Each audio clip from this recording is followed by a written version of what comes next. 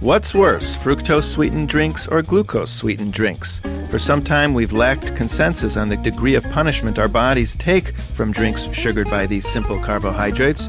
For now, fructose may again be wearing the crown, scoring unhealthy points in abdominal adiposity and raising triglyceride and LDL levels, among other things. You're listening to ReachMD on XM 160, the channel for medical professionals. Welcome to the Clinicians Roundtable. I'm Dr. Larry Kaskel, your host. My guest today is Dr. Kimber Stanhope, a nutritional biologist from the University of California, Davis. Dr. Stanhope is the lead author of a recent study published in the Journal of Clinical Investigation on the consumption of fructose-sweetened and glucose-sweetened beverages. Dr. Stanhope, welcome to the show. Oh, thank you very much, Dr. Kaskel. I'm very pleased to be here. Kimber, I think there's a lot of confusion out there still about what is worse. Is fructose worse? Is high fructose bad? Is it sucrose? Is it glucose? Can you help us kind of tease out the particulars? Certainly. Some of your question is very easy to answer based on the results of our study, fructose versus glucose. However, we didn't study high fructose corn syrup, but I'll address how relevant I think our results are to high fructose corn syrup. Yes, why don't we talk about the outline of your study and how you set it up and what kind of results you got? Great. Well, we studied 32 older and overweight men and women for 12 weeks. Now, for the first 2 weeks of the study, they lived at the clinical research center and they ate only the food we provided. Mm-hmm. The meals contained just enough calories to prevent weight loss or weight gain.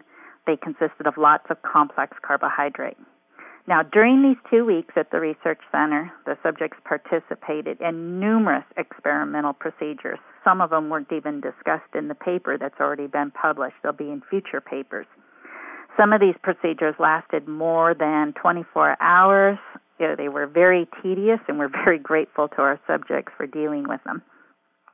Now, at the beginning of the third week of study, the subjects returned home, taking with them 3 servings a day of glucose or fructose-sweetened beverage. Mm-hmm. Now, we instructed them to drink 1 serving of beverage with each meal and to not consume any other sweet beverages, including fruit juice. Okay. Now, our only other diet instruction was for them to consume their usual diet ad libitum. Okay. After 8 weeks of living at home and drinking the 3 servings a day of the sugar-sweetened beverages, the subjects returned to the Clinical Research Center for another 2-week stay. Now, This time, we served diets containing exactly the same number of calories as at the beginning of the study, but they also drank a sugar-sweetened beverage with each meal, and they just consumed less of the bread, rice, and pasta. And, of course, we repeated all the same experimental procedures that were performed at the beginning of the study. So before you even got your results, what was your hypothesis? What were you expecting to see? We actually started studying fructose from the obesity point of view. We are an endocrinology lab, and we were very intensely interested in the study of leptin, the fat hormone released by adipose cells that increases energy expenditure and also reduces food intake. And we had done a study over 10 years ago in monkeys in which we infused fructose and glucose, and we found that the infusion of glucose made leptin go up, but the infusion of fructose kept leptin at no change. So can I jump in there for a sec? Yes. So my understanding is that, glucose will obviously raise glucose levels and has a high glycemic index, whereas fructose somehow goes pretty quickly to the liver, so doesn't have a very high glycemic index and kind of is like a stealth sugar that goes right to the liver, gets turned into triglycerides, into fat. Am I right in that? Exactly. You got it down. So even though the fructose isn't raising blood sugars, it's still causing enormous silent damage. Right. Okay, I'll just take over the rest of the show. But in answer to your original question, why we cared about fructose versus glucose, we thought it was possible that the fructose consumption was contributing to the obesity epidemic because it did not raise leptin and therefore was causing people to burn less energy and consume more energy. However, the results from this study, we can't say that. Even though fructose doesn't cause increased leptin levels, subjects consuming glucose for that 8 weeks they lived at home gained just as much body fat and just as much body weight as the subjects consuming fructose. Okay. Therefore, that hypothesis was wrong. Okay. Well, at least according to this study, However, that hypothesis was wrong. However. Yes, exactly. However, we did find the increased weight gain was not deposited in the same place for the two different groups. The subjects consuming fructose tended to increase visceral adiposity, intra-abdominal fat, whereas the subjects consuming glucose deposited more subcutaneous fat. If you've just tuned in, you're listening to ReachMD XM160, the channel for medical professionals. I'm Dr. Larry Caskell, your host. My guest today is a nutritional biologist, Dr. Kimber Stanhope from the University of California, Davis. And we're talking about one of my favorite topics, the impact of various sugars on different fat deposits throughout your body. So again, you said the fructose caused an increase in visceral adiposity. Glucose went to the normal places, butt and thighs, and supposedly those are not as metabolically active sites. Right, yes. This was a completely unexpected result. We didn't even have any hypothesis originally suggesting that any such thing would happen. Took us by surprise. The other results, the increase in dyslipidemia, our subjects consuming fructose having increased postprandial triglycerides, remnant lipoproteins. They had increased fasting levels of apolipoprotein B, total cholesterol, LDL cholesterol, small dense LDL cholesterol, oxidized. Everything bad comes from the fructose. Right. Unbelievable. Basically, it's really, according to our hypothesis, mechanism, it is mediated by high levels of triglycerides. That's really the bad guy. Right. And you can't determine whether a person has high levels of triglyceride that is going to promote these effects just by measuring fasting triglycerides. Right. It's a joke. I mean, I always tell my patients, do you live in a fasting state? Right. They come in for blood work. Oh, I'm not fasting, doctor. I'm like, okay, well, I'd like to know what your blood looks like throughout the day. Right. And so, yeah, we have to get away from fasting triglycerides because anyone can prepare and practice for their blood test. They can, avoid the alcohol the night before and avoid all their, their cakes a night before. Right.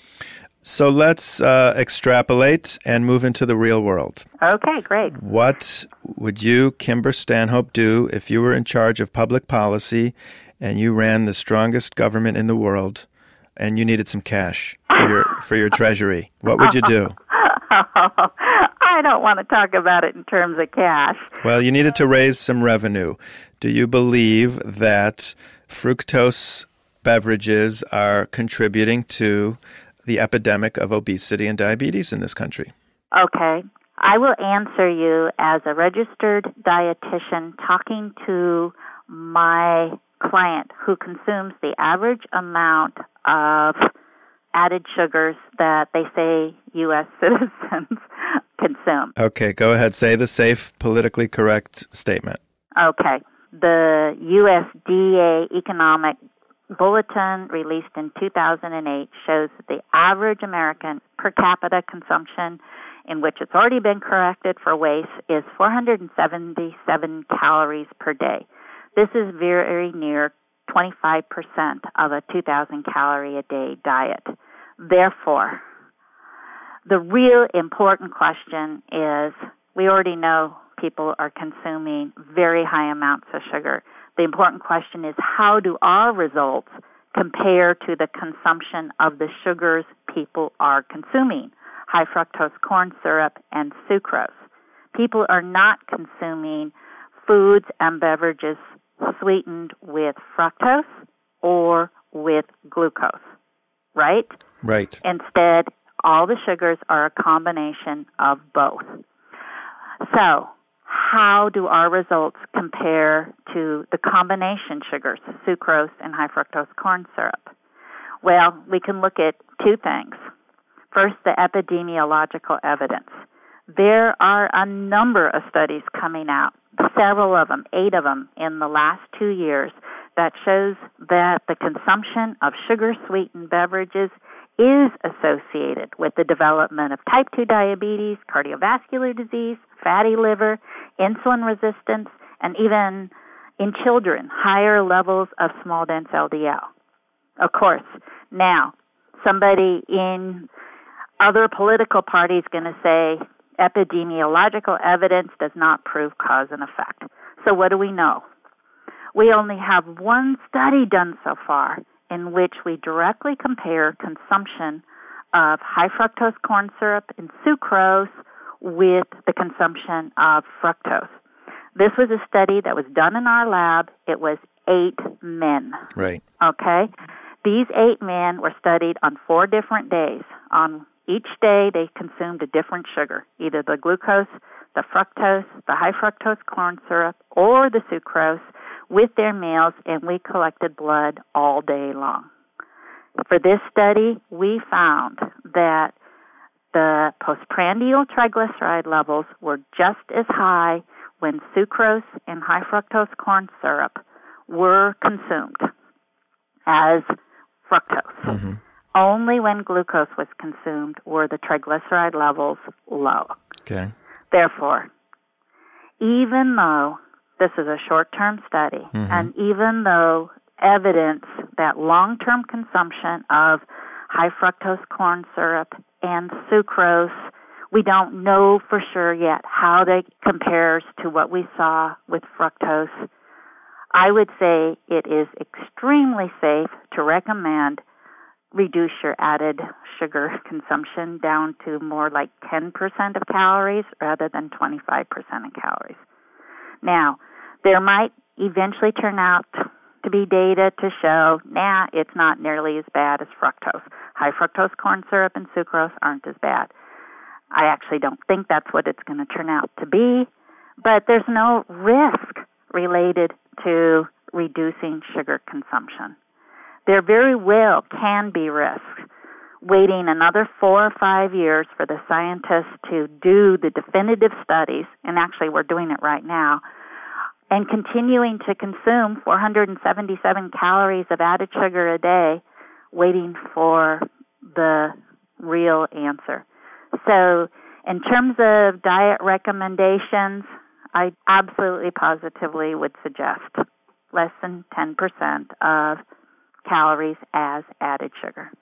All right, thank you. So what about natural fructose that we find in fruits? And what about crystalline fructose that's used in certain products also? Do you have an opinion on either of those? I definitely have an opinion on the fruit consumption. Basically, without a doubt, I can give you a long list of fruits that all have only 4 to 5 grams of fructose per 100 grams of fruit.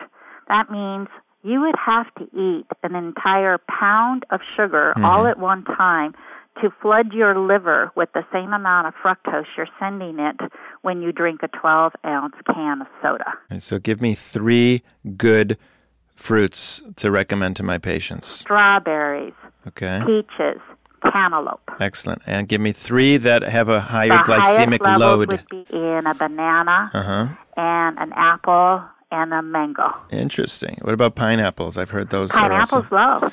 Really? Yes. So I can start eating pineapple again? Yes. Well, on that note, Dr. Kimber Stanhope, thank you so much for coming on the show today. My pleasure. My guest was Dr. Kimber Stanhope from the University of California, and we were talking about the science behind the connection between different sugars and how they affect adiposity and other health risks. I'm Dr. Larry Caskell, and you've been listening to ReachMD XM160, the channel for medical professionals.